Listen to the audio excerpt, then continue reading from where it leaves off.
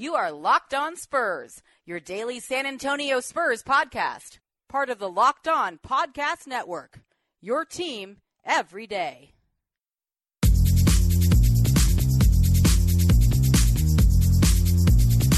Locked On Spurs is a daily podcast covering the San Antonio Spurs. Subscribe on iTunes, Stitcher, Google Play, Audio Boom, and many more. Locked On Spurs will be there waiting for all Spurs fans, whether it be on your daily commute, lunch hour, or whenever you have time. Locked On Spurs will bring you the latest on the silver and black. Now, let's talk some Spurs.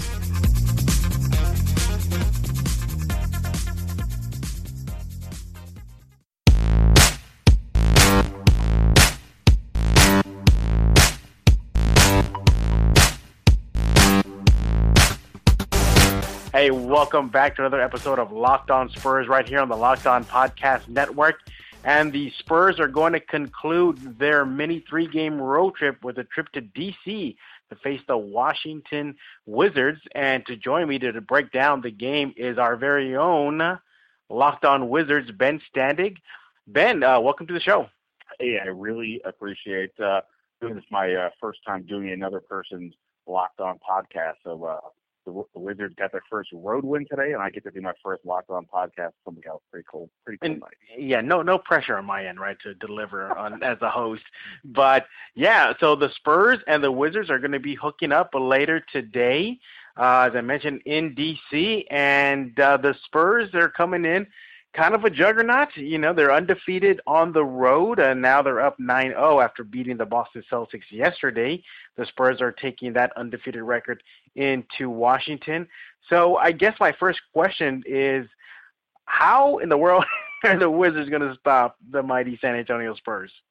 Oh, I'm not sure. I'm not sure that they know. I mean, to be fair, look, the Wizards starting five, for the most part, has not been an issue.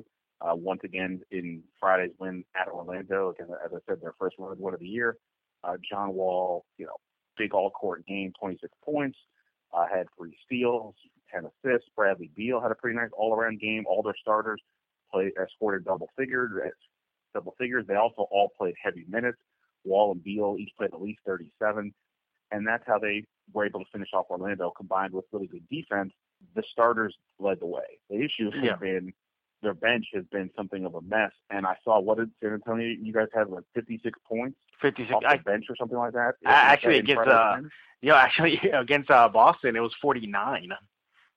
49, okay, yeah. Well, whatever it was, I don't know if the Wizards just scored 49 off the bench combined in the last, 3 or 4 games. So to me, that's where I don't know how they're going to be able to, once the starters sit, that to me seems where the Wizards are going to find themselves. Or where I should say the Spurs should be able to separate themselves. Well, if there's any hope for Washington versus San Antonio, is this: the Spurs, yes, they are 13-3. Yes, they are undefeated on the road. Yes, they are, coming off a road win. But if you look at the recent games, Ben, they've been kind of shaky. They had to go to the final minutes against the lowly Mavericks. They had a tough time with the Hornets. It took them until maybe beginning of the fourth quarter, late third, to finally get control of the Celtics and get a win there. So the Spurs definitely are having issues. Now, there's one thing, the weakness the Spurs have is this: teams are getting the job done in the paint.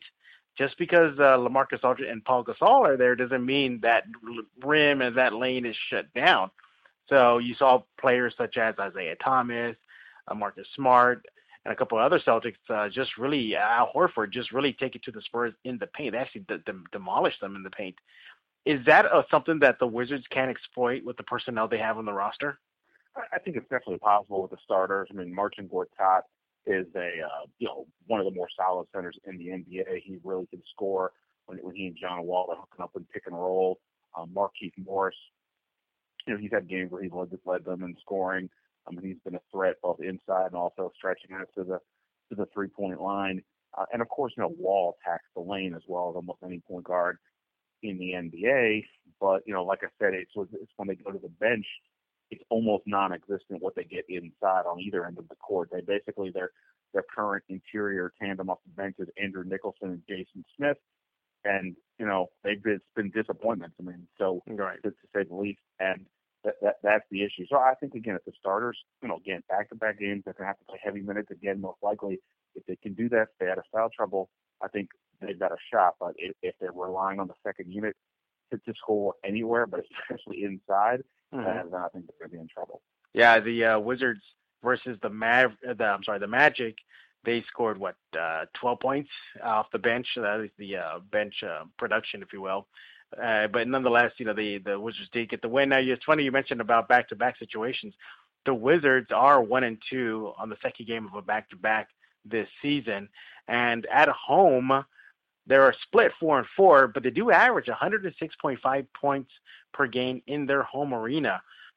I think that is probably the best option the Wizards have against San Antonio. It just really get that score up in the high digits. Kawhi Leonard, he is definitely a beast. He's beasting this year. He's MVP candidate. But you have Paul Gasol, who was coming off an over against Boston. Jonathan Simmons seems to been kind of up and down, more down than up after his first game versus the Warriors. And of course, Kyle Anderson now is buried on the bench. And then Tony Parker is not the reliable scorer anymore. So if anything that the Wizards could do is probably exploit the fact that the Spurs may have gotten younger, yes, may have gotten athletic slightly. And I think that as a Spurs person who covers this, the black and silver, I'll get this Wizards team and I'm thinking, my goodness, if they use that youth and athleticism versus San Antonio, it might be a long night for the Spurs. I mean, that's one thing Washington can do a little bit off the bench. In particular, you've got Thomas Satoransky, a rookie from the Czech Republic, who has easily been their best bench player. And then you have Kelly Oubre, their first small forward, their first-round pick last year. Those two in particular are definitely athletic and play open court game, and they can blend it nicely when mixed in with the starters. And again, not to keep harping on the Wizards flaws, but this is basically how all my podcasts have gone this year. So at some point there's some mention of how poor the bench play is. Adding to the potential concern for the Wizards tomorrow or on Saturday is that John Wall, they hadn't even been using him in back-to-back games because of the fact that he had 2 knee surgeries in the offseason. They just started letting him play on consecutive nights, but they were limiting his minutes in at least one of those games. Well, he played 39 minutes against Orlando, so presumably he's not going to sniff that much again. And if they have to go to the bench, then we'll see. We'll see what happens. But look, I mean, you mentioned they've got athletic guys on the front court with the starting lineup, as well as a few guys off the bench. So if they can run, if they've got the energy, then maybe things could be interesting. Yeah, for Spurs fans or just media in general, like yourself, or just anybody who's going to be watching the game for the San Antonio and Washington definitely gets off to a fast start. In their first quarter, they're averaging close to 29 points per game in that first quarter and outscoring visiting teams at home, but with a plus 6.8. Can you talk about that hot start that the Wizards usually get off to? Sure, and I'm not sure if those numbers include what happened in Orlando. They had a 17-1 run to go up 26-7 early in the game. They led by 12 after the first quarter, 10 at halftime. I think it's John Wall. I mean, he is, to say he's a difference maker is a massive understatement. But he's done a great job of getting this team going on both ends of the court. I mean, he was just a blur against Orlando, getting into the lane, but also being a real pest defensively. And when that was happening, they were able to get out in the break. They were able to, even in the half court, just seemingly had little issues, finding lanes to the basket. But I just think over time, when you're relying so much on the starters to play at a high level, whether the starters at some point hit a lull or the bench itself just collapses, that's where they seemingly run into problems. I mean, they'll get help when Jan Mahinmi comes back from his knee injury. I don't think that's going to be tomorrow or Saturday against the Spurs.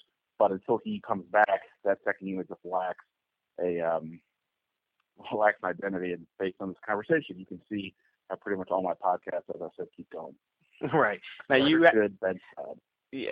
asked a very interesting question during the game on Twitter. You asked, Is John Wall faster than he's good or gooder than he's fast?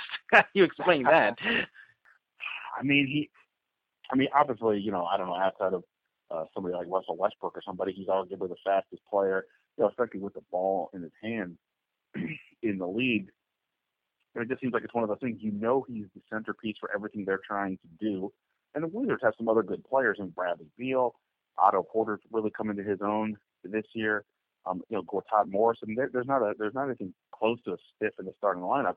The Wall is the obvious engine, and yet teams still can't figure out how to slow him down, especially, like I said, earlier in the game. So, I think where he gets into trouble sometimes, he takes off a little. He can take off on the defensive end, and he can also, because teams are typically going to play off of him and settle for the jumper. Right. Sometimes we'll do that. But I will say, at least going into tonight, he was shooting over 40% from three, and he started off the game with a three.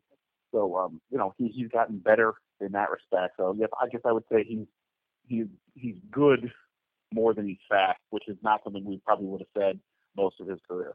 Right. If there is one matchup that you would tell all Spurs fans and all Washington fans to keep an eye on during the game, what would that be? Well, I mean, I think the Kawhi Leonard is such a fascinating story, obviously for you guys, but, he's one of those players that the Wizards Nation always kind of looks at because the Wizards had the sixth pick in the 2011 draft. I, for one, was among the people who kind of wanted them to take Kawhi Leonard. They took it Jan Vesley instead. And 3 years later, he's out of the league. I know Kawhi slipped well past six, but regardless, that's kind of what I was thinking, and a lot of other people as well. So when you look at him and you look at Otto Porter, who has stepped up this year after sort of three overall kind of middling seasons in the league. And they're both interesting because they both are two-way players. They're both very humble, low-key guys. Right. You're not going to see a lot of rah-rah. I bet there's zero smack talk between them out there, which is not something you can say for every NBA matchup. But they both work hard. Obviously, Kawhi is a much better player at this point, but Otto really has been very instrumental in what the Wizards are doing, both as a corner three-point shooter, but also as a sneaky rebounder. I say sneaky because he's like olive oil skinny. Olive oil. Yeah. Olive oil. I mean, he's just crazy skinny, but he's found his toughness. So I think that's a pretty interesting matchup. If Otto can give the Wizards, even anything in the ballpark of a draw against Kawhi, then perhaps they've got some advantages elsewhere. They can do pretty good with. Yeah, if you're looking at the Wizards, in the last 5 games, they are 3-2, and as opposed to in the first 10 games, they were 4-6, and they've upped their offense. In the prior to the last 5 games, in the last 10 games, they were averaging 103 points per game. In the last 5 games, they're now averaging 106.4. So they starting to seem to be getting things clicking on the offensive end at least. Yeah, this was a big 5-game stretch for them because it came against 5 teams with all with losing records. They had the toughest schedule in the NBA prior to this 5-game stretch, which started with a loss at Philly, even with Joel Embiid. Right. But they've closed it with 2 wins. Again, there's not a lot of style points going on right now, but they've figured out ways to get these wins, and that's what makes the Spurs game so interesting. Obviously, it's an insanely tough game for the Wizards for any team, but does this 2-game winning streak lead to some true momentum? I really do think they showed some resolve against Orlando that they had not been shown earlier in the year, because they did fall behind in the fourth quarter, and when that's happened before, it just snowballs from there. This time they fought back. They hit a couple of quick threes, and then defensively they held Orlando to 5 straight possessions without a point. Obviously, again, that's a much tougher matchup with the Spurs, but yes, they can make shots, get going and find that defensive resolve. We've seen upsets happen before. All right, Ben, you are a very, very busy man, so we don't want to take up too much of your time. Final thoughts and game prediction. Well, it would be crazy for me to pick the Wizards, so I won't do that. I guess what I just want to see is, defensively, can they 2 straight games really hang in there? And to do so, especially coming off of, both teams are coming off of back-to-back, but the Wizards, it's going to be tougher for them because of their lack of bench. I'm not expecting much interesting happening off the bench. But if somehow they can figure out a way with the starters to make shots, to be tough defensively, again, they've stepped up before against some good teams. They just let it slip away late, but maybe at home, maybe they can figure something out. All right, Ben, where can fans find you on social media? Sure. Obviously, we're at Locked On Wizards, and I'm at Ben Standig. I'll be tweeting up a storm on both accounts, and look forward to talking about the game. Yeah, please, and everybody who's listening in right now, please tune in to Locked On Wizards. It's perhaps one of the best, if not the best, Wizards one-stop shop to get all your information about the team from Washington. Please go check out Ben. Does some great work. Ben, thank you for coming on Locked On Spurs, and good luck later today. I really appreciate it. Thanks a lot. All right.